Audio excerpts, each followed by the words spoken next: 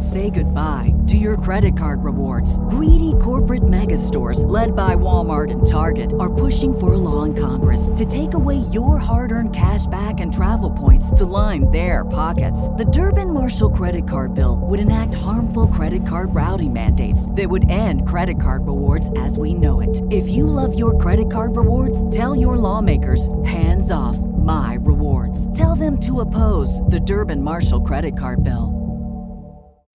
As humans, we're naturally driven by the search for better. But when it comes to hiring, the best way to search for a candidate isn't to search at all. Don't search, match with Indeed. When I was looking to hire someone, it was so slow and overwhelming. I wish I had used Indeed. If you need to hire, you need Indeed. Indeed is your matching and hiring platform with over 350 million global monthly visitors, according to Indeed data, and a matching engine that helps you find quality candidates fast. Ditch the busy work. Use Indeed for scheduling, screening, and messaging so you can connect with candidates faster. And Indeed doesn't just help you hire faster. 93% of employers agree Indeed delivers the highest quality matches compared to other job sites, according to a recent Indeed survey. And listeners of this show will get a $75 sponsored job credit to get your jobs more visibility at Indeed.com/podcast. That's Indeed.com/podcast. Terms and conditions apply.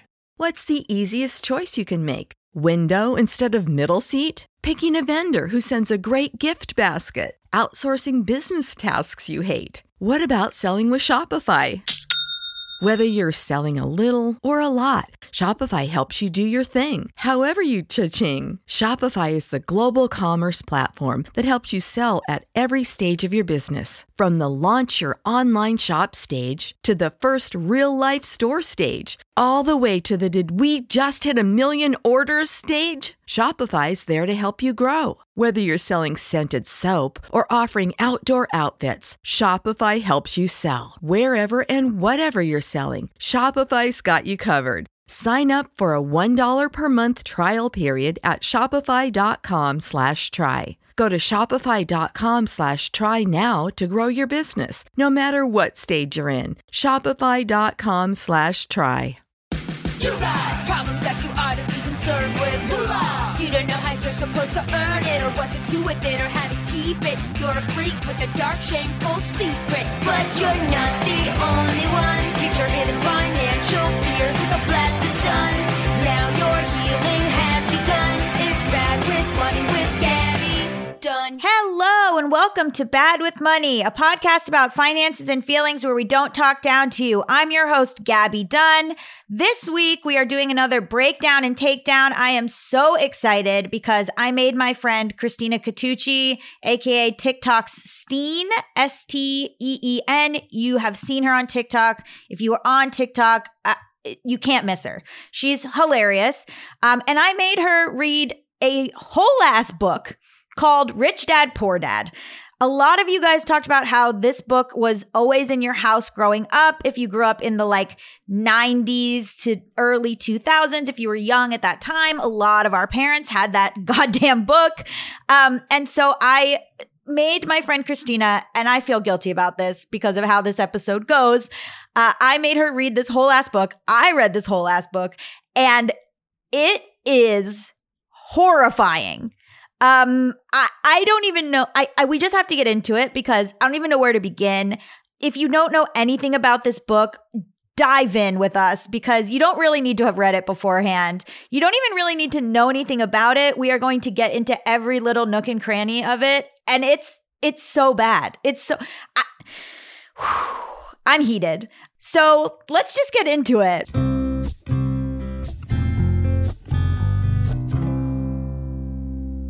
Hello. Can you tell my audience who you are and what you do? Hi, my name is Christina Catucci, or Steen. You can call me Steen. I'm a writer in LA. Right now I'm a producer in LA. And how did we meet? We met through TikTok. Ooh. I like making my little funny sketches. And I was looking for LGBTQ friends. Mm-hmm. And I found them. And I said, I protest LGBTQ people. I hate them. That's how we became friends. Me too. Yeah. Okay. So you have, I know you're unassuming in person, but you have very strong opinions. So that's why I wanted you to join me on this journey, because so we read Rich Dad, Poor Dad. I'm so sorry that I made you read this. I can't apologize enough. I have like 10 pages of notes where I have just lost it. So much to say. The whole book was a bit. That's like how I would pitch this book. For someone who doesn't take it seriously, like if you're not like a Republican or whatever, it's a bit book otherwise, because it's completely all bits. I can't wait to get into it. So first of all, okay, so this book is written by Robert Kiyosaki. He is the founder of Rich Global LLC and the Rich Dad Company, which became a private financial education company. He kind of franchised out the whole Rich Dad thing. He's written 26 books. The books are international bestsellers. This book was like on everyone. All these people commented saying this was on my dad's nightstand my whole life. And as of like Wikipedia, he is in a class action suit filed by people who attended his seminars. He's been the subject of 2 investigative documentaries.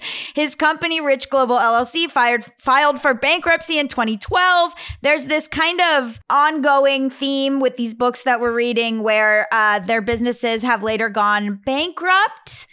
In 2016, he's supported Donald Trump for president. He also co-authored 2 books with ex-President Trump. He is from Hawaii, and so a lot of this book takes place in Hawaii.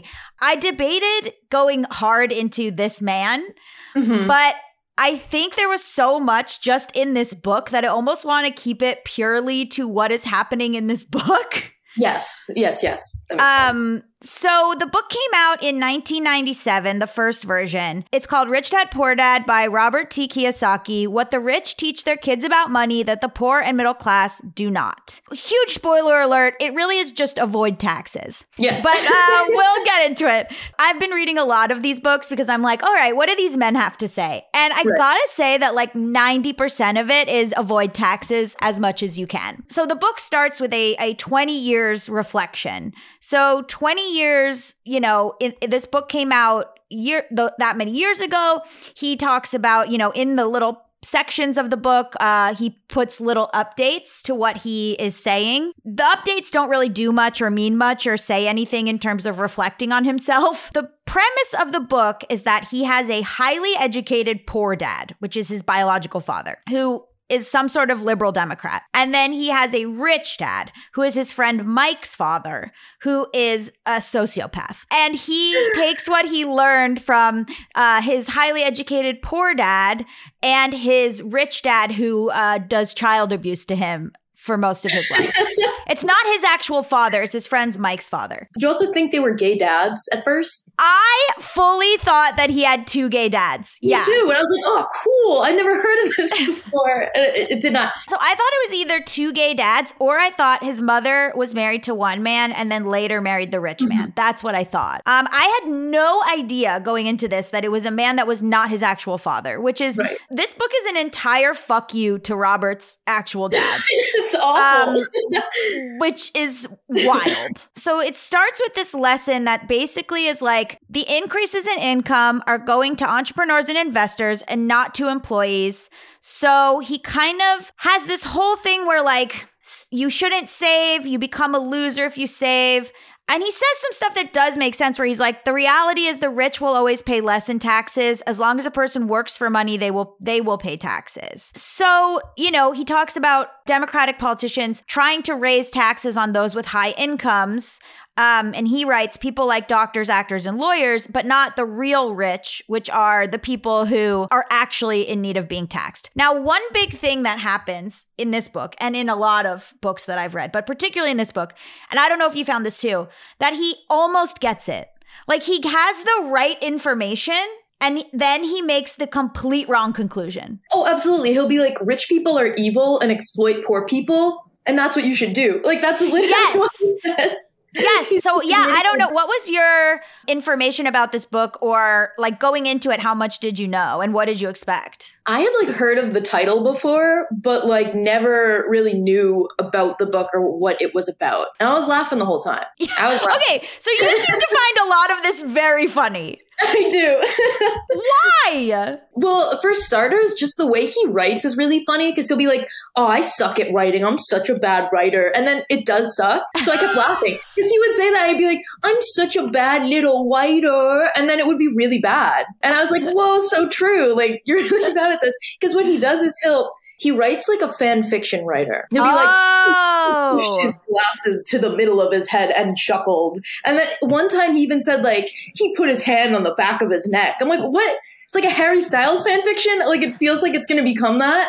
So in that regard, it had me laughing a lot. As someone who has written a bit of a memoir myself, I always think it's funny when someone recalls a conversation, and maybe my brain just works differently, where someone recalls a conversation and is like, he chuckled. Like I went through my journals in order to write my memoir sections, and I have no clue what my dad did. I just have what I have on the paper. So to like spin this yarn of like a tumbleweed whirled by or whatever, like that to me immediately is like, this is not true. You're just kind of painting a picture. It totally has to be fake, right? Because that was something I was going to ask you as well. It's like, it's not real, right? There has been some research into whether Mike's dad is real. They have some theories as to who he actually is. Mike himself has been interviewed, I think, on the Rich Dad Poor Dad podcast, whatever. So Mike is real. And then Mike's father owned a chain of hotels in Hawaii.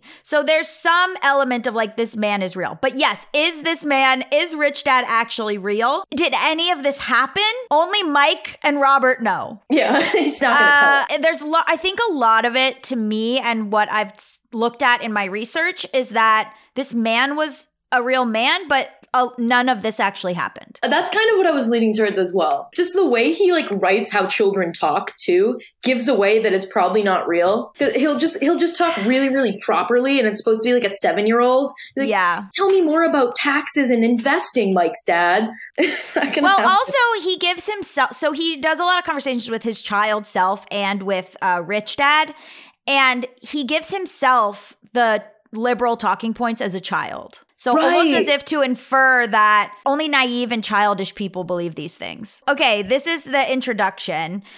He talks about how one dad died, leaving tens of millions of dollars to his family, charities, and church. The other left bills to be paid when he died. So this is a reoccurring thing that comes up in these books where they're all written by men, and it's like, do not pay your taxes. Right. But then it talks about give to charity and give to your church. And I was trying to figure out, if you believe so much in charity and giving back, why not taxes?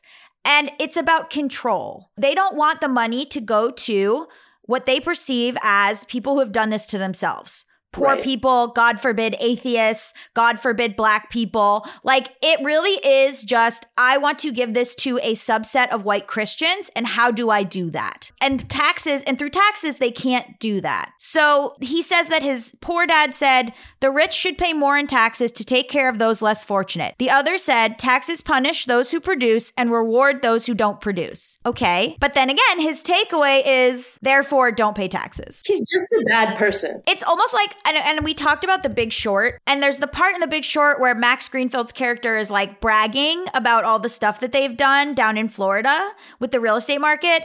And one of the guys goes, why is he admitting to these crimes? And the other guy is like, he's not, he's bragging. And so like, that's what this crux of this is. Now, he's also been criticized and I think sued or called out for a lot of his advice being illegal. Loosely illegal, which comes up a lot. He talks about how people have entitlement mentalities, which entitlement comes up a lot.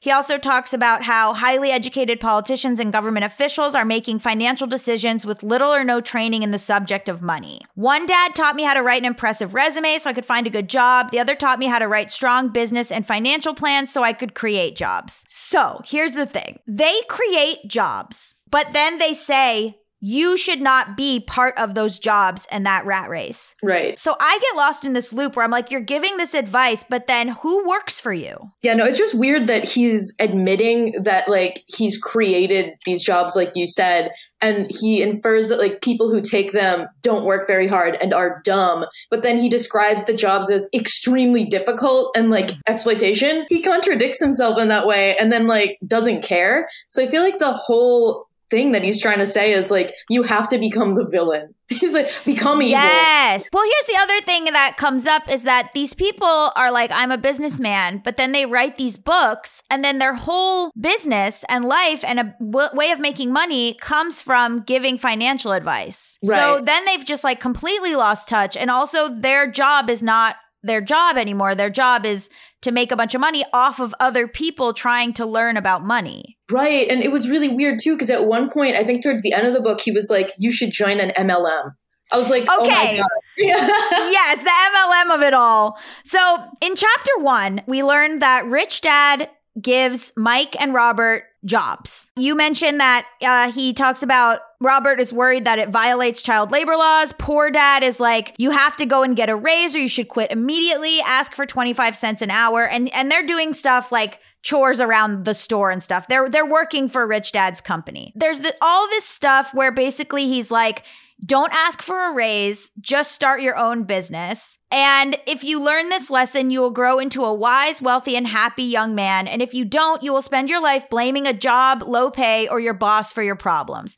A lot of this book is him trying to avoid the little guy getting mad at the boss, which is him. So can you explain a little bit to like choosing to not pay the kids? So basically, him and Mike get a job helping Rich Dad with his store. A weird detail is that like it's so dusty out that they keep the doors open because it's really hot as well and there's no AC. So every time these like little kids stack all the cans up, dust comes and blows it all down. Which I was like, holy shit.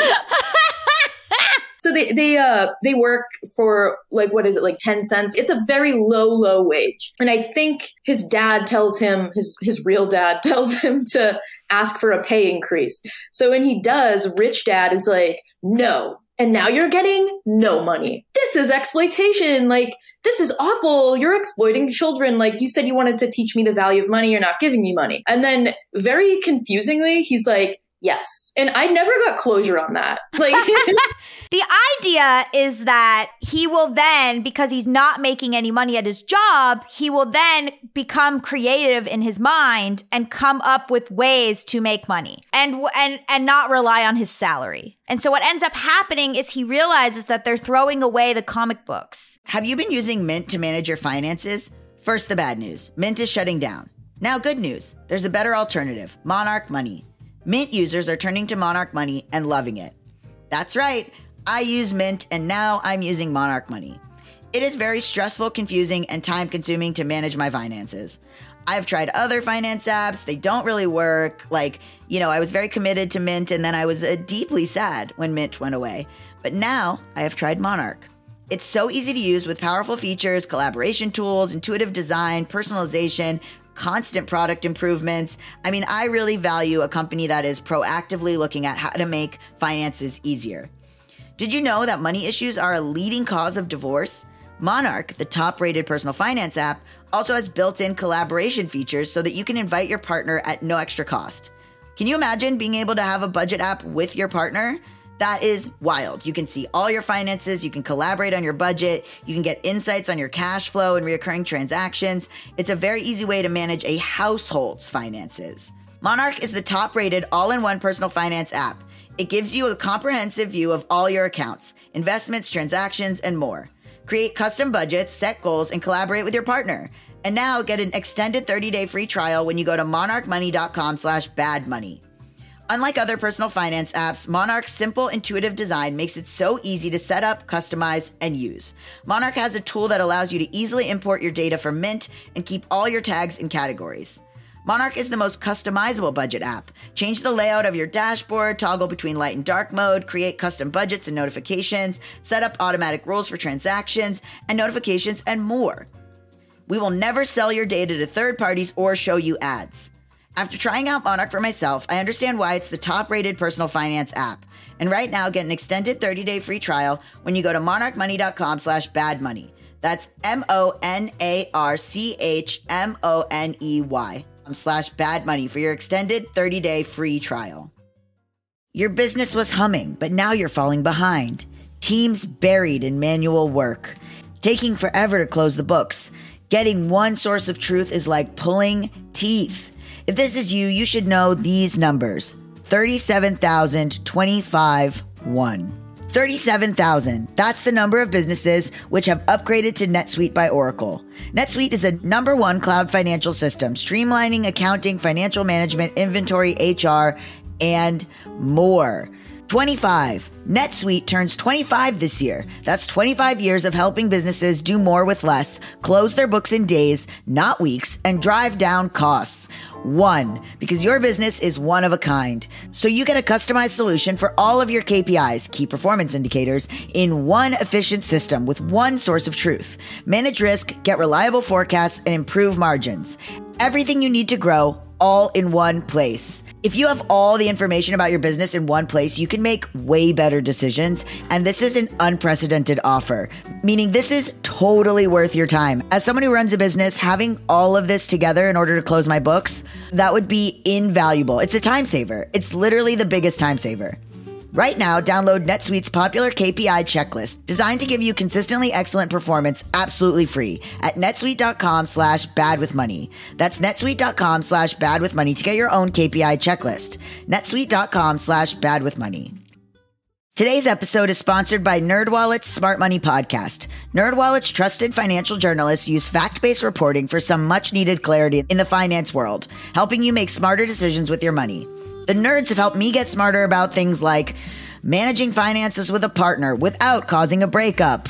We all know about that in my life and how hard that's been for me and also my listeners. You guys hear them talking about it on the mailbags. It is hard to manage finances with a partner. Putting away money for retirement, since I'm not going to be doing this podcast forever. Sorry. I guess I could, but retirement is huge for me. I am deeply focused on it right now.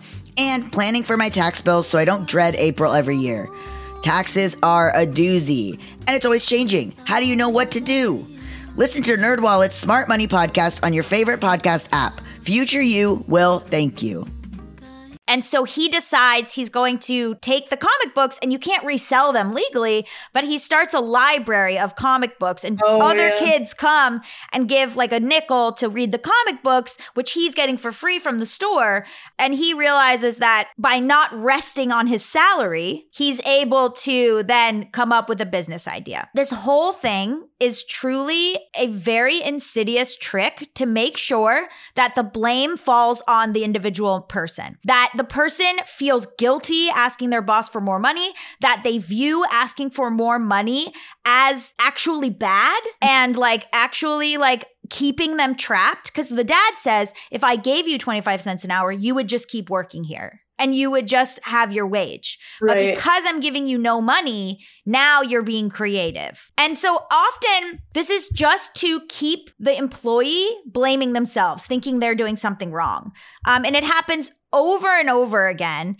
He says basically like, after he fights him and says, you exploit your workers, it says, Rich Dad laughs. You'd best change your point of view. Stop blaming me and thinking I'm the problem. If you think I'm the problem, then you have to change me. If you realize you're the problem, then you can change yourself. He sounds like a narcissistic abuser. It's abuse. It's abuse this whole time. It's abuse this whole... He also says, like, my employees don't come to me and ask me about how to learn about money. They just ask me for a paycheck or a job. They, work for money their whole lives. And I just wrote, life is immediate. Right. Like you need money to live that this man doesn't seem to like grasp. Right. So then he talks about accepting a small paycheck and he says, high paying jobs mean two things. You're working for money and the taxes you pay will probably increase. I've learned to put my money to work for me and enjoy the tax benefits of generating income that doesn't come from a paycheck. Rich Dad says, some people say I exploit people because I don't pay as much as the sugar plantation or the government. I say people exploit themselves. It's their fear, not mine. Most people become a slave to money and then get angry at their boss. So I said, how convenient. Don't pay taxes and don't get mad at your boss. It's awful. I feel bad laughing, but it's so funny how dumb he is. But it preys on a real thing that people already think. Like he's going in and being like, you're not good enough to people who already believe they're not good enough because they're buying this book. Right. Yeah. Yeah. He's preying on their insecurities. He's a super capitalist. Some capitalists pretend they're not. But he's like, no, I am. Here's my 26 books.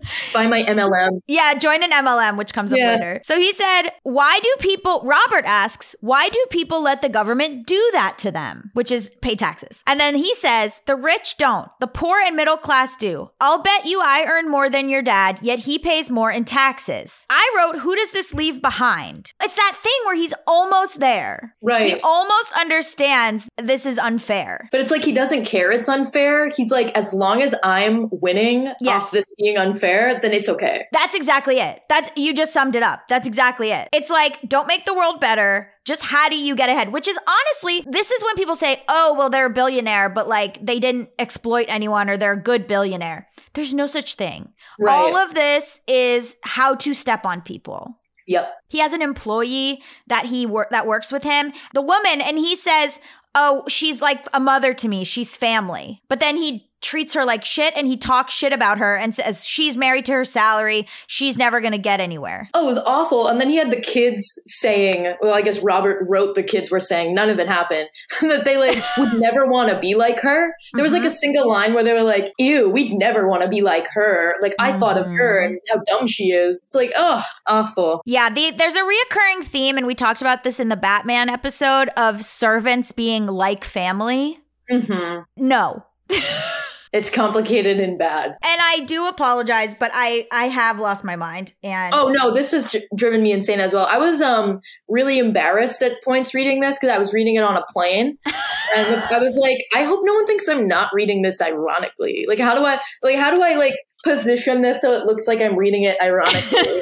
This is still in lesson 1. I found something really, really funny where he talks about the cone of learning. And it's basically like, I guess, this upside down pyramid that he like rates how important learning certain things are. And at the very bottom is reading. And then I'm like, he wrote a book and it's reading. I'm like, holy shit. He admits to not reading. Oh my God. Well, he does say one thing that I agree with, which is that school is largely useless, which I do agree with. I mean, look, my notes are like psychotic, but which is fitting because I just kept writing sociopath. I understand that people have problems with it, but let me just say that I stand by that 100%. Yeah. So he says the main cause of poverty or financial struggle is fear and ignorance. And then he says, and now here's how we exploit those people. It's awful. He does that so many times. So here, let me read this to you. Okay. So you've been talking about the fear of not having money. How does the desire for money affect our thinking? Mike asked. How did you feel when I tempted you with a pay raise? Did you notice your desires rising? Oh yeah, he does this other crazy fucked up thing, the rich dad, where he says, I'll give you $5. Take the job. Oh yeah. And then the boys are supposed to say no, and they don't. And then he says, good, you're not able to be bought. Okay. So, he's like Robert is describing the stress of that situation. Anyway, so then he says, rich dad says, by not giving into your emotions, you were able to delay your reactions and think. That is important. We will always have emotions of fear and greed. From here on in, it's imperative for you to use those emotions to your advantage and for the long term to not let your emotions control your thinking. Most people use fear and greed against themselves. That's the start of ignorance. Most people live their lives chasing paychecks, pay raises, and job security because of the emotions of desire and fear, not really questioning where those emotion-driven thoughts are leading them. I said, what are you, fucking Jedis? He's describing like all the things he's doing in the book as well to the reader, like you were saying earlier. He's like, fear is bad. You should be afraid of being poor or you're dumb. Like that's like the whole thing. Just like finding these people and exploiting them basically, and don't let that be you. I have this one line here that I wrote down in quotes. Son, I'm gonna teach you tax evasion. And I just put that down. And then he also like, I don't know what this weird stuff is, but he's like, the rich don't, rich dad said with a smile. The poor and the middle class do. I bet you that I earn more than your dad, yet he pays more in taxes. He says, Rich Dad explained the rich really did make money. They did not work for it. And it's like, okay, we're almost there. And then he said, I hear things like, well, everyone has to work, or the rich are crooks, or I'll get another job. I deserve this raise. You can't push me around. Or I like this job because it's secure. No one asks, is there something I'm missing here? He also writes, I constantly work to control my thoughts and my emotions. I've seen this play out over and over in my life. When emotion goes up, intelligence goes down. And I wrote, bitch, are you okay? In the book, I just wrote, cis men create their own problems and then write books about it. Oh, say more about that. It's just like the way that they talk to each other is just like really toxic and shitty. And it's all these systems that they created from a long time ago. And they're like, we have to find a way to crack this system that we created that's oppressing all of us. And if we don't, we'll die. It's like, what if you just like stopped enabling these systems altogether? Well, yeah, but the thing is that then what would happen? These people wouldn't be as able to be rich. I mean, I pointed out, you talked about Miss Martin, who's the employee, and he says, at an early age, we found out how hard it was to find good staff. And I wrote, well, maybe they all learned Rich Dad's advice. It's this separation of them from these lower rat race type people, which they call them that, because they don't want this to get fixed. They just want to exploit what is already happening. And so I wrote, okay, the advice seems to be like traumatize the people under you and like don't pay taxes. Yeah. In chapter 2, he talks about it's not how much money you make, it's how much money you keep. And he talks about how Rich Dad's empire goes to Mike and he has inherited wealth and then he chooses to run the empire, whereas Robert chooses to retire.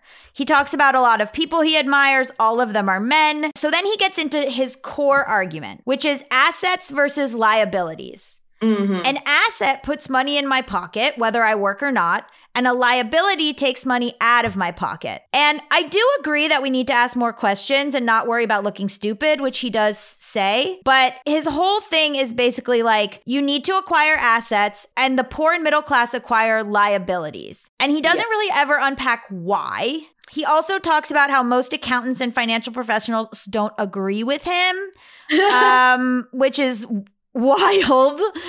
It's bad because it exploits people without any care for doing that. Like, it's basically like turn off your emotions is really a big part of it. Yeah. But then the problem is that he then does view himself as a good person in the sense that he then, and this again comes up over and over again, he gives to his church, he gives to charity. He's actually like giving all this knowledge to people and teaching them. So he is actually a good person. But it's funny because he'll admit that like all the charitable donations he makes, he doesn't pay taxes on. Exactly. Yes. Like a lot of it comes down to real estate. That's a big part of it, is buying up as many houses as you can and then flipping them or tricking people into buying them for more money than they're worth. He's like very much into creating things that make you money passively and not owning anything. In his 20-year update, he says, there's a social demand for tax dollars. Higher incomes create even more of a bracket creep as tax rates become more progressive, steeper, to pay for social services, also called entitlements. Social Security and Medicaid entitlement programs face insolvency. Should probably pay taxes. So basically, to like sum it up, he's saying that people treat their home as their primary asset. People say like that buying a house is something that we've been sold as the American dream, but he thinks that you should invest in income producing assets rather than something that will depreciate over time, although I've never heard that about houses. But I wrote, people need homes, they need to be safe, they need it to be affordable, and he doesn't realize that people need basic safety. Yeah, I agree. It's insane that he thinks like a house is something you don't need. I'm sure he hates the concept of renting because like everyone says that you're like sinking money into something that's not an asset. And the other thing too that kind of leans into that is he said like people who have families and need to buy homes are dumb. It's like, what? Yeah. That was a big one. Or he said that people don't get their money together and then they choose to have a kid. And it's like, it's getting into this like obviously like conservative eugenics almost type thing. And then he says that their like fatal mistake is getting a house. They should simply all join an MLM, the baby included. Because that's what honestly, that's how you create your downline, is just keep having kids. Yeah.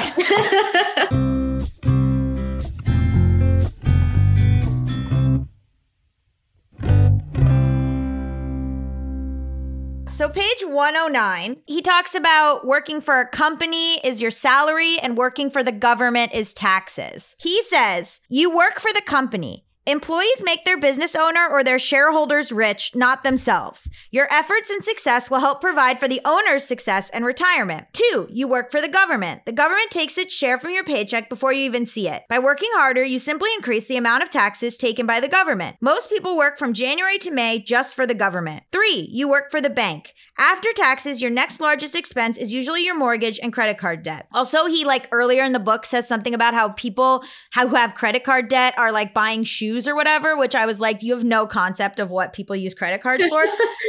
So my question is, don't we need these people to be doing the work? And don't we need them healthy, AKA with Medicare, with social services? Right. Don't these services that you're paying for help then your employees be better employees? He's missing these crucial things that have to just do with humanity. Yeah, he doesn't see them as human. That's really what it is. That's what it is. It's anyone who isn't rich dad is not human. Even his own dad. He's fuck my real dad. He's poor. I hate the poor. That's kind of the theme that I see in every single sentence in this book. So he also lists poor person expenses as tax, rent, food, transportation, and clothes. And I wrote, he legit has no idea what poor people spend on. Clothes? Okay, so chapter 3, the rich focus on their asset columns while everyone else focuses on their income statements. Fine. We get it. There's some interesting stuff about the founder of McDonald's where he says he's not in the hamburger business, he's in the real estate business, which I was like, oh, that's actually interesting. Yeah. But it's incredibly sinister because he's like, I put bad food in bad neighborhoods. Right. So it really just kind of shows here, you know what? Actually, if you put shitty, affordable food in these bad neighborhoods where you've bought real estate that's inexpensive, you can just profit. Poor people in food deserts, and that's it. Right. So this is an interesting segment. Is he says, there's a big difference between your profession and your business. Often I ask people, what is your business? And they will say, oh, I'm a banker. Then I ask them if they own the bank. They usually respond, no, I work there. In that instance, they have confused their profession with their business. Their profession may be banker, but they still need their own business.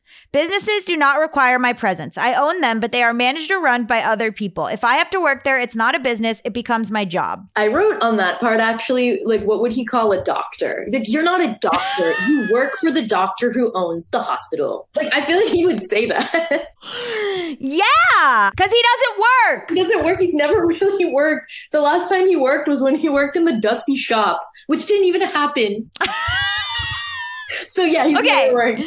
So here's another instance of getting very close. Financial struggle is often the result of people working all their lives for someone else. So I wrote, so close, maybe if the workers seized the business or means of production. Yeah. That brings me to the part where he was talking about hating unions. Okay, before we get to the unions, chapter 4, Robin Hood. Oh my God. Robin Hood's a villain. Robin Hood is a villain. He hates I wrote, finally we are here. He hates the poor.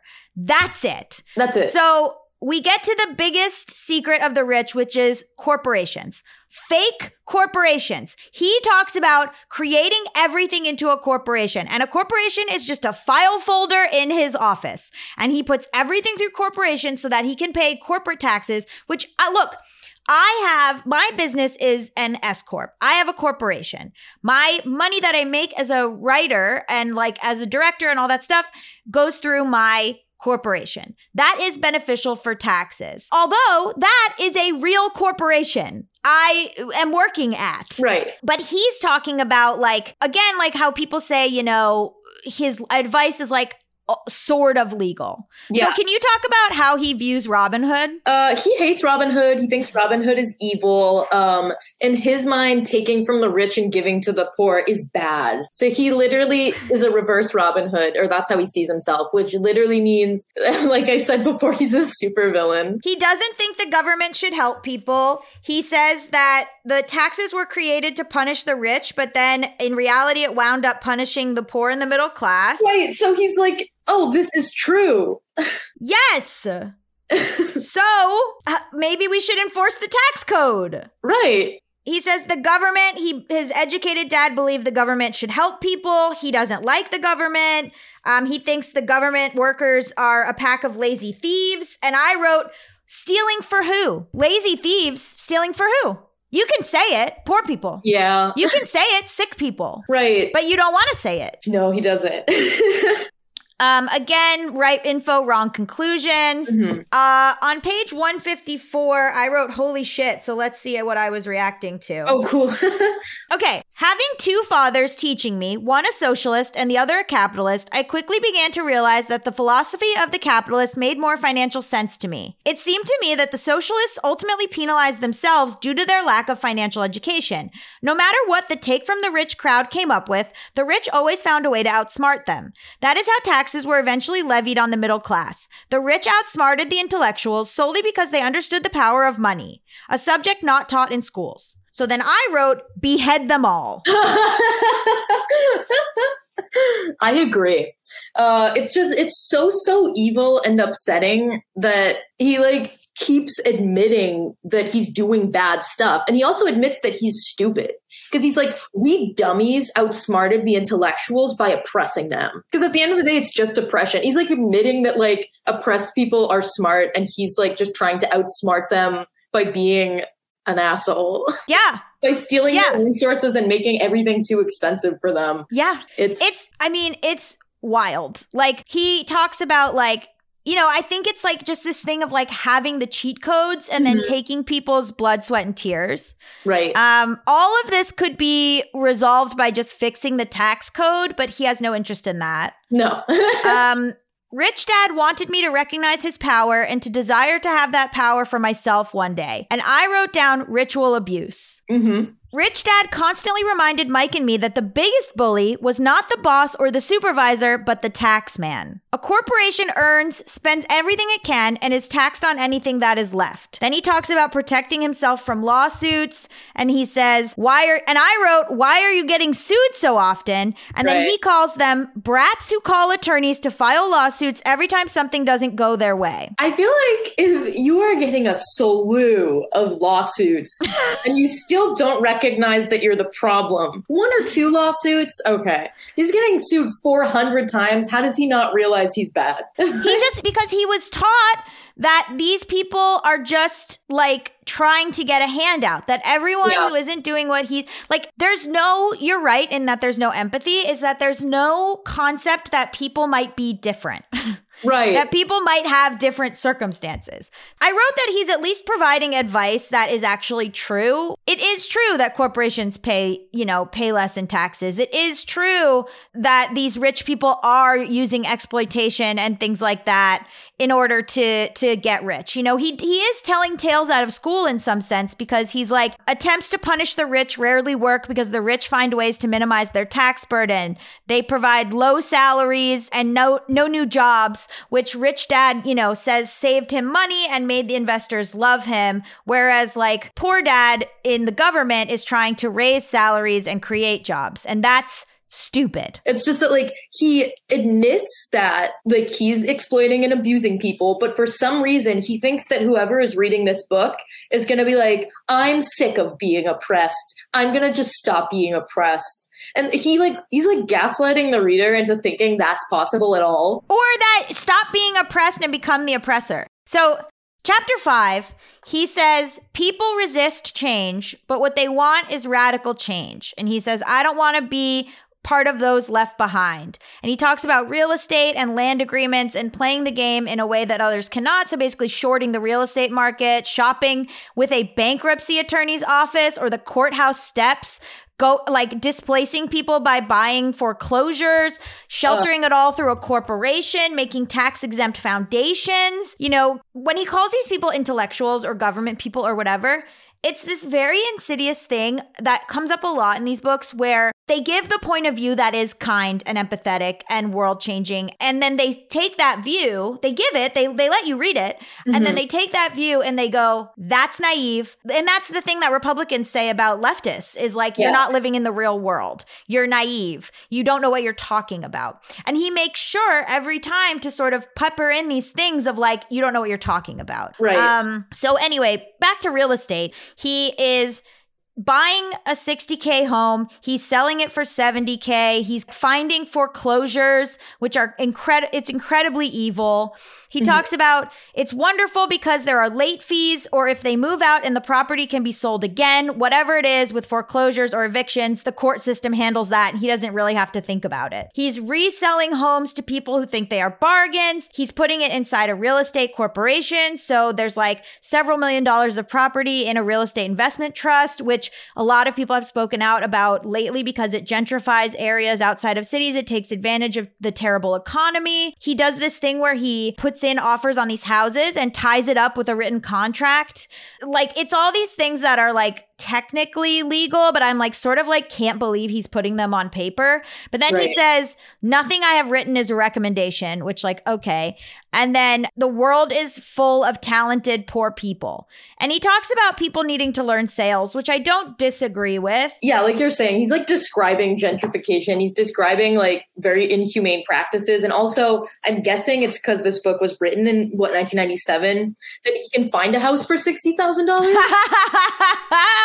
I was like, are these made up numbers? I'm like, okay. And he just kept describing like in like weird detail, buying a house for whatever, adding $10,000, selling it, adding $10,000, selling it over and over and over again. And I'm like, okay, so this is just this weird game of cat and mouse where he really likes getting an extra $10,000 because that's not even a lot. Like, that was the other thing. I get that he's doing this en masse, but it's like he's describing getting $10,000 extra a year and like reinvesting it. And who really has the time for that? That's his whole job. He's not doing anything. He's not doing anything. He's busy like literally slinking outside bankruptcy offices, preying on people who are crying. So then he also says this one thing where he says he includes in the contracts pending business partners' approval. So he can just renege at any time. So he can go through all this shit with these people and then he can say, actually, I'm so sorry, my business partner doesn't want to do this and it says in the contract.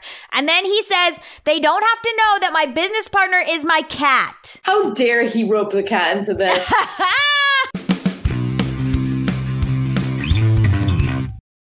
Say goodbye to your credit card rewards. Greedy corporate mega stores, led by Walmart and Target, are pushing for a law in Congress to take away your hard-earned cash back and travel points to line their pockets. The Durbin-Marshall credit card bill would enact harmful credit card routing mandates that would end credit card rewards as we know it. If you love your credit card rewards, tell your lawmakers, hands off my rewards. Tell them to oppose the Durbin-Marshall credit card bill. As humans, we're naturally driven by the search for better. But when it comes to hiring, the best way to search for a candidate isn't to search at all. Don't search, match with Indeed. When I was looking to hire someone, it was so slow and overwhelming. I wish I had used Indeed. If you need to hire, you need Indeed. Indeed is your matching and hiring platform with over 350 million global monthly visitors, according to Indeed data, and a matching engine that helps you find quality candidates fast. Ditch the busy work. Use Indeed for scheduling, screening, and messaging so you can connect with candidates faster. And Indeed doesn't just help you hire faster. 93% of employers agree Indeed delivers the highest quality matches compared to other job sites, according to a recent Indeed survey. And listeners of this show will get a $75 sponsored job credit to get your jobs more visibility at Indeed.com/podcast. That's Indeed.com/podcast. Terms and conditions apply. Everybody in your crew identifies as either Big Mac Burger, McNuggets, or McCrispy Sandwich. But you're the Filet-O-Fish Sandwich all day. That crispy fish, that savory tartar sauce, that melty cheese, that pillowy bun. Yeah, you get it. Every time. And if you love the Filet-O-Fish, right now you can catch two of the classics you love for just $6. Limited time only. Price and participation may vary. Cannot be combined with any other offer. Single item at regular price. Ba-da-ba-ba-ba. Chapter 6, we're going to get into what you think about his unions. So he's still very anti-school, which is fine. You did point out that it does make him anti-reading, which is hilarious. Okay. He talks about building up your skills and he also talks about, again, like using factories overseas for what he's doing, which I wrote, again, who works for you? He doesn't seem really that worried about that. Yeah. Also, okay, he says this insane fear-mongering thing, which is Already, many hospitals in countries with socialized medicine need to make tough decisions such as who will live and who will die. Which isn't true at all. Absolutely not. Retirement will instead stress government assistance programs and entitlements. What? I was literally reading earlier today about how ERs in America, thanks to our capitalist healthcare, actually do make decisions like that. Like, he's describing the hell that we have here and like the wonderful systems they have elsewhere. He's just lying. It reminds me of the, like, when they were like, this is, if you pass the ACA, there's going to be like death trials for elderly people. Do you remember that? No, holy shit. Oh, it was like this whole thing where they were like, the government's going to decide if your grandpa lives or dies, which, like, guess what? That happened during COVID in our fucking country. I was just going to say, yeah, that happened to me. Like, what? Yeah. Holy shit. So then, okay, we're going to finally get into the two things you want to talk about, which is he recommends joining an MLM. So please continue. Yeah. What happened there? So he like recommended basically that you join an MLM, which made me laugh out loud. It really did. I cackled. It made me LOL in real life. Why does he say you should do that? So you don't have to actually work. Exactly. Okay, yeah, read page 228. Okay. Oh, this is pretty funny. Instead of simply working for the money and security, which I admit are important, I suggest they take a second job that will teach them a second skill. Often I recommend joining a network marketing company, also called multi-level marketing, if they want to learn sales skills. Yes. So he thinks you should join an MLM. Yes, good idea. And he admits that he doesn't work for his money again, which is almost every other sentence in the book. So now he goes into unions. So what's the deal with his feelings on unions? He said that his dad loved unions, his real dad. The one who was like a hard worker and a socialist and probably a good person. Yeah, right. He liked his union because it protected him from getting abused by his boss. And then he said, like Robert said, I guess like unions are okay. Like I kind of get how my dad liked it because it protected him or whatever, but I don't like them because they prevent bosses from exploiting their workers, basically. So he's probably a union buster. He kind of hides behind Rich Dad and he says like, Rich Dad didn't like unions. And I think if we take into account that perhaps Rich Dad did not exist, it's sort of like a fight club where like he's actually Tyler Durden. And so like he's Rich Dad. So he gets the benefit of saying, listen, I'm just reporting back what Rich Dad said. But really, it's what he believes, which is you should not have people unionizing. And he even says, like, you know, if you're in a specialized field, you can unionize. But if you are just a regular job, do not unionize. He says, my rich dad, on the other hand, spent his life doing his best to keep his companies from becoming unionized. Although the unions came close, Rich Dad was always able to fight them off. So we're into chapter 7 now. He says the primary difference between a rich person and a poor person is how they manage fear. So that's fun. Okay. Okay, so the 5 main reasons why financially literate people may still not develop abundant asset columns that could produce a large cash flow. The 5 reasons are fear, cynicism, laziness, bad habits, and arrogance. Then he says, he quotes Rich Dad saying, I like Texas and Texans. In Texas, everything is bigger. When Texans win, they win big, and when they lose, it's spectacular. They like losing, I asked? That's not what I'm saying. Nobody likes losing. Show me a happy loser and I'll show you a loser, said Rich Dad. It's the Texans' attitude towards risk, reward, and failure I'm talking about. It's how they handle life. They live it big. Not like most of the people around here, living like roaches when it comes to money, terrified that someone will shine a light on them, and whimpering when the grocery store clerk shortchanges them a quarter. You hate poor people. I was trying to explain that part of the book to my girlfriend yesterday because I was complaining about him. And I was like, he fucking loves Texas. He doesn't ever bring up why. He's not from Texas or anywhere even close to Texas. But I think it's just because he knows there's a lot of Republicans there. That's his audience. Like, that has to be what it is. Yes, you're correct. So then he says, John D. Rockefeller, he quotes him saying, I always tried to turn every disaster into an opportunity. And I wrote, at whose expense? And I think about the people who took the PPE loans and then just like invested and made a bunch of money off of them. People who like went into New Orleans after Katrina and just started like buying up real estate. Like people who are like, okay, it's a disaster for who? And if it's your personal disaster, the fact that you can crawl out of it and turn it into an opportunity is a huge privilege. You're already coming. Also, you're a Rockefeller already. And it's like he writes, for most people, the reason they don't win financially is because the pain of losing money is far greater than the joy of being rich. And I wrote, they will die. Yeah, it's not about joy and pain. It's about life and death. Exactly. I hate this man. Okay, then we have to, I'm sorry to keep doing this to you, but we have to get into stuff. Okay, busy people are often the most lazy. Okay, so is this the one where he like admits that rich people are lazy again? Yes. Shall I read it? Yes. Okay.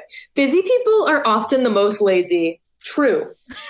We have all heard stories of a businessman who works hard to earn money. He works hard to be a good provider for his wife and children. Extremely heterosexual. Yep. Already misogynist. He spends long hours at the office and brings work home on weekends. One day he comes home to an empty house. His wife has left with the kids. He knew he and his wife had problems, but rather than work to make the relationship strong, he stayed at work. Dismayed, his performance at work slips and he loses his job. So he's describing a nightmare scenario based on people's worst fears, probably the people reading this book. Yeah, that if you work too hard in a 9-to-5, your wife and kids will be mad that you made them a steady income and leave you. Yeah. Like, it doesn't say why that he was at work too much, so his worst nightmare came true. It is a scare tactic. Yeah. If they aren't busy at work or with the kids, they're often busy watching TV, fishing, playing golf, or shopping. Laziness by staying busy. So here's the thing. Again, he has no concept of what poor people are doing. No. The answer is a little greed as the cure. And he says basically that you need to be like, that greed is good and that greed will make you want to work harder. Well, he admits, I could be completely wrong, but he's like a religious guy, right? Absolutely. Christ and God in heaven come up a lot. In like Christianity, greed is like one of the main bad things, right? Like, yes. It's a deadly sin. So he's like, yeah, I actually don't believe in that shit. Well, it's funny because Dave Ramsey, I've been reading Dave Ramsey too, and he's very Christian. And he also does this whole song and dance about how actually we're misunderstanding what the Bible says about greed, which I can't even get into here, but they're like these Christian writers, largely a lot of these wealth writers are very Christian. And part of it is that they need to then bend over backwards to make sense of this money. And a lot of it comes down to the prosperity gospel, which is the idea that if someone is wealthy, it's because God wants them to be wealthy. And this is the explanation for megachurch pastors, why Dave Ramsey is able to be a good Christian, but also have a bunch of money and try to avoid taxes, which is something Jesus would never want. Not that I know Jesus, but I'm just saying I'm Jewish, but from everything I've heard about the guy. So then he has this very interesting point of view that I don't mind, where he says he pays himself first. And what he means is that he pays himself his salary first. And then he lets the bills and creditors scream at him. And he says, the pressure to pay becomes my motivation. So he pays himself and buys what he wants or whatever. And then he puts off bills and everything else because he's like, the loudness of these bills and these credit card collectors hounding at my door motivates me to work my second job or to find more money, which I'm like, that's interesting. It's certainly not doable for most people. Definitely, I could never do that because I do sort of enjoy the arrogance of like not caring that these people are mad. Like, you know, like, because I was like if you get a late payment or something and you're like, oh my God, a late payment, like part of it is like the late payment. The other part of it is like, I feel so ashamed about my late payment. The other part of it is like, oh my God, this person, you know, at the bank is probably mad at me. Which is like an anxiety that's probably not true.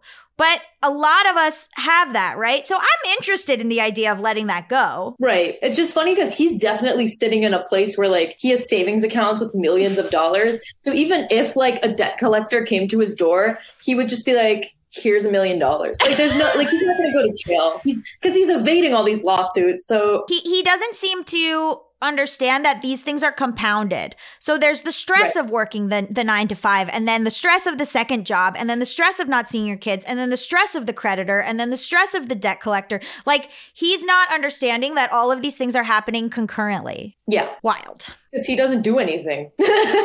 Yeah. So then he says, my accountant and bookkeeper screamed in panic. They're going to come after you. The IRS is going to put you in jail. You're going to ruin your credit rating. They'll cut you off. They'll cut off the electricity. I still paid myself first. I let the creditors and the government scream. They inspire me to go out and create more money. The worst of times is the best of times to make money is something he says. And then also this sort of thing about getting rid of complaints, this sort of going in and saying the complaint, and then telling you you're stupid for thinking that, is the rich dad says, cynics criticize and winners analyze.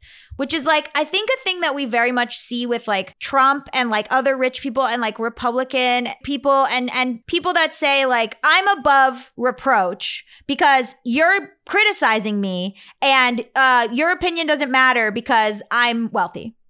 Right. Sad. Yeah. Then he comes for me personally by saying, there are many people in the world of money, finances, and investments who have absolutely no idea what they're talking about. And that is also a way to be like, you see, you might listen to these people who might have these socialist ideas and they don't know what the fuck they're talking about. Oh, rich dad. Oh, there was one thing I forgot to mention that I was looking at. Oh, tell me. He has his own Monopoly game called Cash Flow. Tell me more. So part of his like deal is that he just makes weird shit. So he created a board game and he has all these anecdotes in the book that are not real of like, specifically this woman who took one of his MLM classes, basically like in a hotel lobby, like really sad. And he made them all play Cash Flow, this like stupid game about investing, like super infantilizing.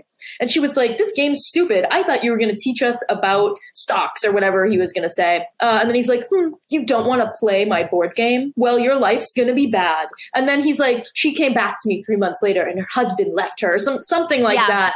And like because of money, because she didn't play the game right. Right. So he creates these like fake anecdotes about how if you don't play his dumb fake Monopoly, then your like husband will leave you. Yes. Is there anything before we go into is there anything that you marked down that you do want to mention that I breezed past? Oh yeah, the weird age pressure he puts on investing, where he says like, if you want to be actually rich, you have to be rich by 20 or like start investing by 20. Most 20-year-olds are, I think the specific line is, if you start young, it's easier to be rich. I won't go into it here. Of course you won't. But there's a staggering difference between a person who starts investing at 20 versus age 30. Then he goes on to say a bunch of problematic stuff about buying Manhattan for cheap, which like obviously we know why that happened. Like it was like not good. He's like, he basically is like, I would have done it better, which is super fucked up. That's all in the same paragraph. That's why I thought of it. But anyway, he's like trying to freak people out who are reading this in their 30s, who are like, whoa, I'm already 30 something. I need to like start investing because I should have had all this money when I was 20. Mm-hmm. Well, it's interesting. And you and I are both white, so we can't like get into this, but It is fascinating that he is AAPI and is Hawaiian, and it seems to idolize specifically white men and I think part of the talk about Texas is also admiring white Republicans. The fact that he says, I would buy Manhattan, not that all minorities should think of each other, but...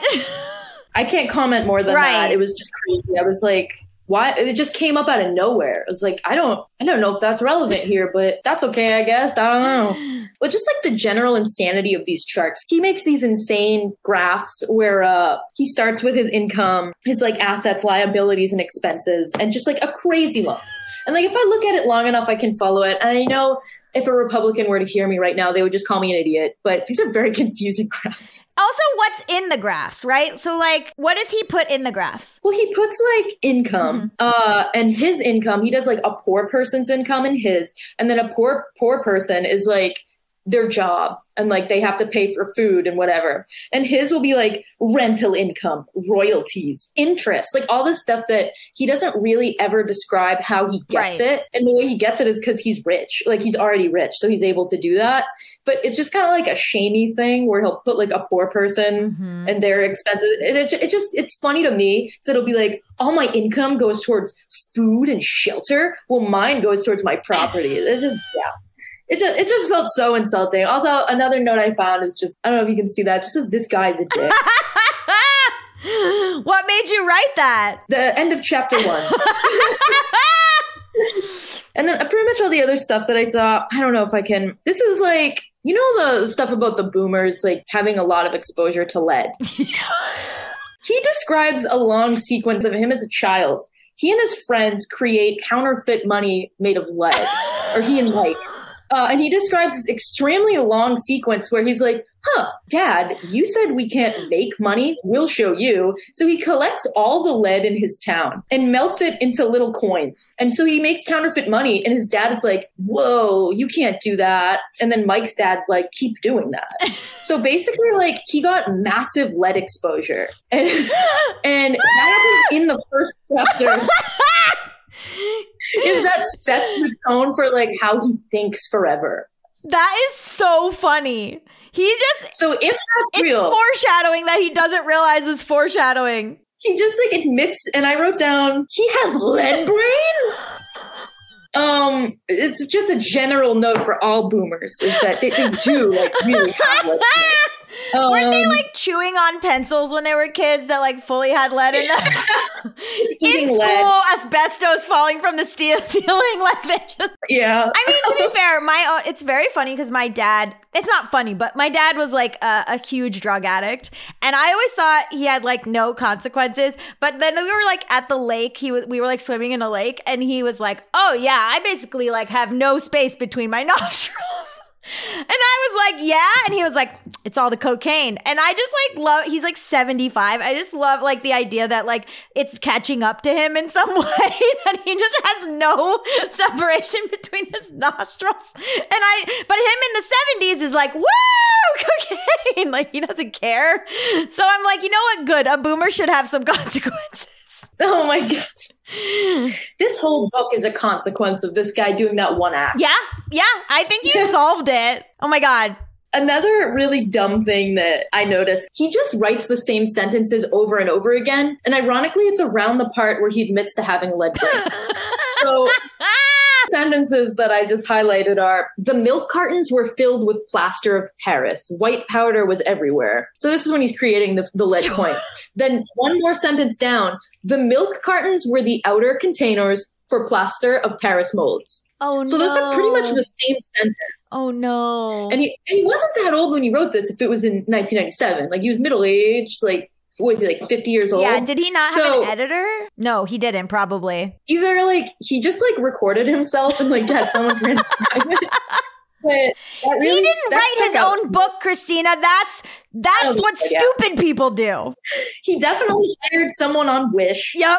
And they wrote this book. Yeah. So I know I haven't read it, but I can't believe he co-authored books with Trump, and I need to know more. I didn't even know that. It makes a lot of sense. So chapter 8 is, he says, financially, with every dollar we get in our hands, we hold the power to choose our future, to be rich, poor, or middle class. Poor people have poor spending habits. A common bad habit is innocently called dipping into savings. The rich know that savings are only used to create more money, not to pay bills. I just choose to be rich, and I make that choice every day. 90% of the population buys TV sets, but only 10% buy business books. Thoughts? Well, that just brings me back to my point that he doesn't read. Right. Well, he has to read business books, and you can't watch TV. TV rots your brain. I can't listen to him because he doesn't read. So I can't listen to any advice he has about buying books because I think he means he literally buys them and just puts them on a shelf. Maybe. I mean, this is all the most like out of touch stuff I've ever heard. He also, I feel like arrogant or critical people are often people with low self-esteem who are afraid of taking risks. So again, it's this idea that anyone who criticizes him is just a loser. He talks about choosing your friends carefully, and he gets into the power of association. Friends with money talk about money and are interested in money. Friends who have no money have never come to them to ask how they did it, but they do come asking for a loan or a job. Don't listen to poor or frightened people. He also literally says insider trading. He says do insider trading. How far away from the inside are you? The reason you want to have rich friends is because that is where the money is made. It's made on information. I'm not saying do it illegally, but the sooner you know, the better your chances are for profits with minimal risk. And I just wrote, who has access to this? So he's coming up with the right idea again, but he's with the wrong conclusion. Yeah. The rich break the rules, basically, is what's happening. The rich break the rules. Well, the crazy thing he said too about his like poor friends or whatever, I think there was a single line in this chapter where he was like, I am only friends with them, so I know what not to be Exactly. like. Oh my God, can you imagine being his friend who's poor? Robert, can you please help me buy food? No, I'm just going to memorize this and like never be like you because you're a loser. I don't know. Who's hanging out with him? He doesn't have any poor friends. I don't think he has any friends. No, zero. Trump is his friend. I don't really know. Oh, yeah. He also makes these, and this happens a lot in these books and Dave Ramsey does this all the time, where he makes connections between things that aren't connected. Like, what I find funny is that so many poor and middle class people insist on tipping restaurant help 15 to 20%, even for bad service, but complain about paying a broker 3 to 7%. Those are unrelated. Completely unrelated. He also hates tipping Hates waitresses. Now we know this. Hates tipping. Will not tip. Rich people don't tip. So then I'm going to go into chapter 9 just because there's so much. So he talks about like making all of these offers, writes 6 offers and offers half of what the owners ask for.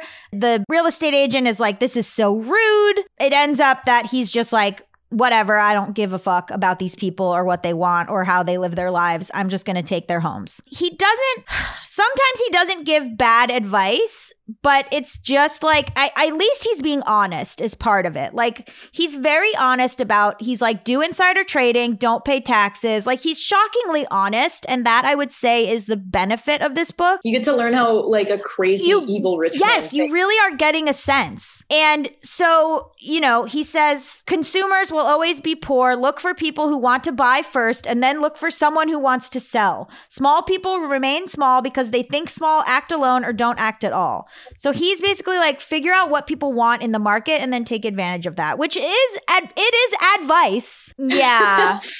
And he talks about finagling more real estate deals and how to do that by, avoiding taxes. He says, there's 3 incomes: ordinary, earned, portfolio, and passive. Passive is derived from real estate assets. Portfolio is paper assets, stocks, and bonds.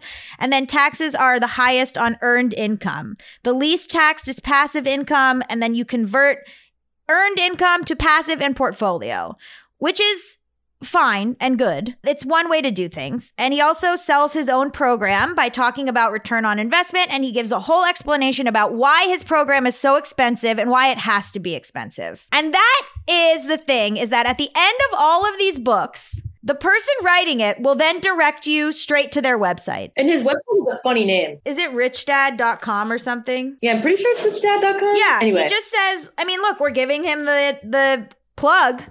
A lot of these books are like, here's how to save money, here's what to do, all this stuff, here's how you manage your money. Head to my website where you will then pay me. Right.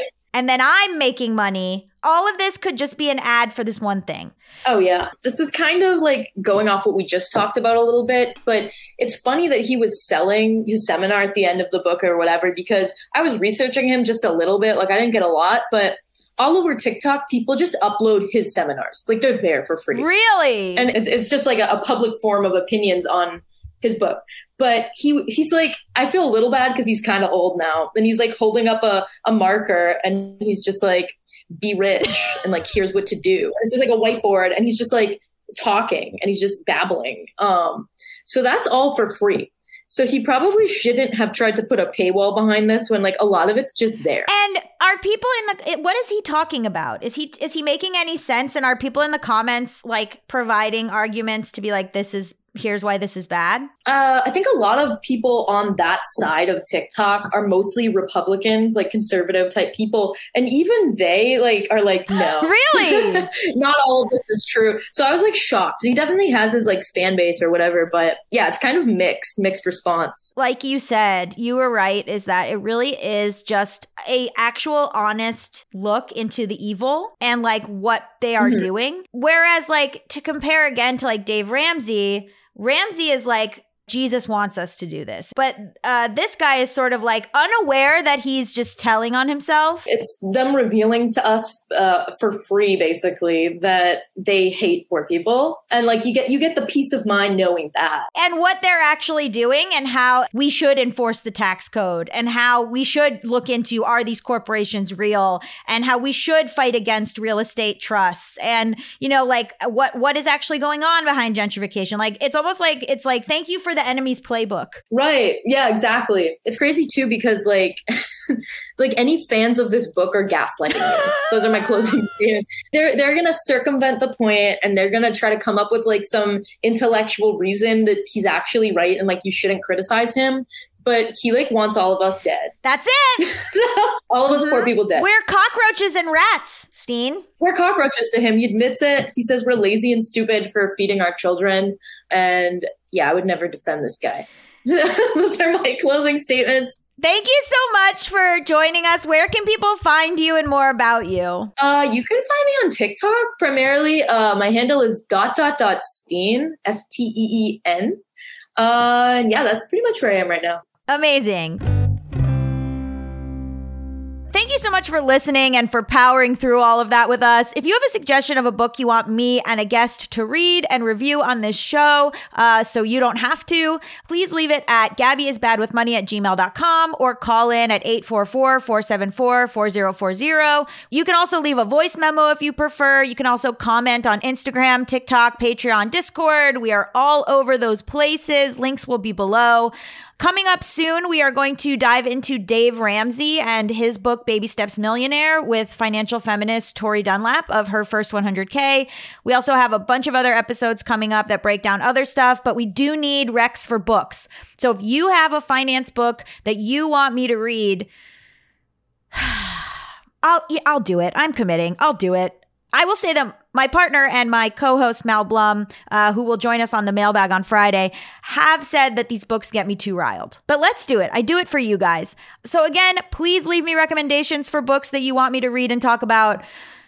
I do it for you, the people. Okay, love you. Bye. Done. Say goodbye to your credit card rewards. Greedy corporate mega stores, led by Walmart and Target, are pushing for a law in Congress to take away your hard-earned cash back and travel points to line their pockets. The Durbin-Marshall credit card bill would enact harmful credit card routing mandates that would end credit card rewards as we know it. If you love your credit card rewards, tell your lawmakers, hands off my rewards. Tell them to oppose the Durbin-Marshall credit card bill. As humans, we're naturally driven by the search for better. But when it comes to hiring, the best way to search for a candidate isn't to search at all. Don't search, match with Indeed. When I was looking to hire someone, it was so slow and overwhelming.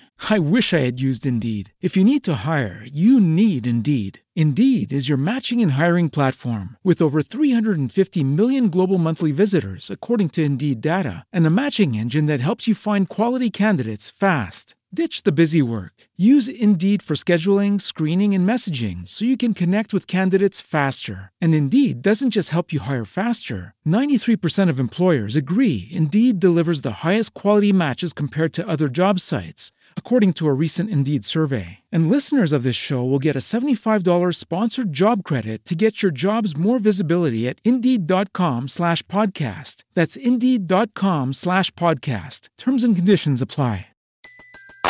Everybody in your crew identifies as either Big Mac Burger, McNuggets, or McCrispy Sandwich. But you're the Filet-O-Fish Sandwich all day. That crispy fish, that savory tartar sauce, that melty cheese, that pillowy bun. Yeah, you get it. Every time. And if you love the Filet-O-Fish, right now you can catch two of the classics you love for just $6. Limited time only. Price and participation may vary. Cannot be combined with any other offer. Single item at regular price. Ba-da-ba-ba-ba.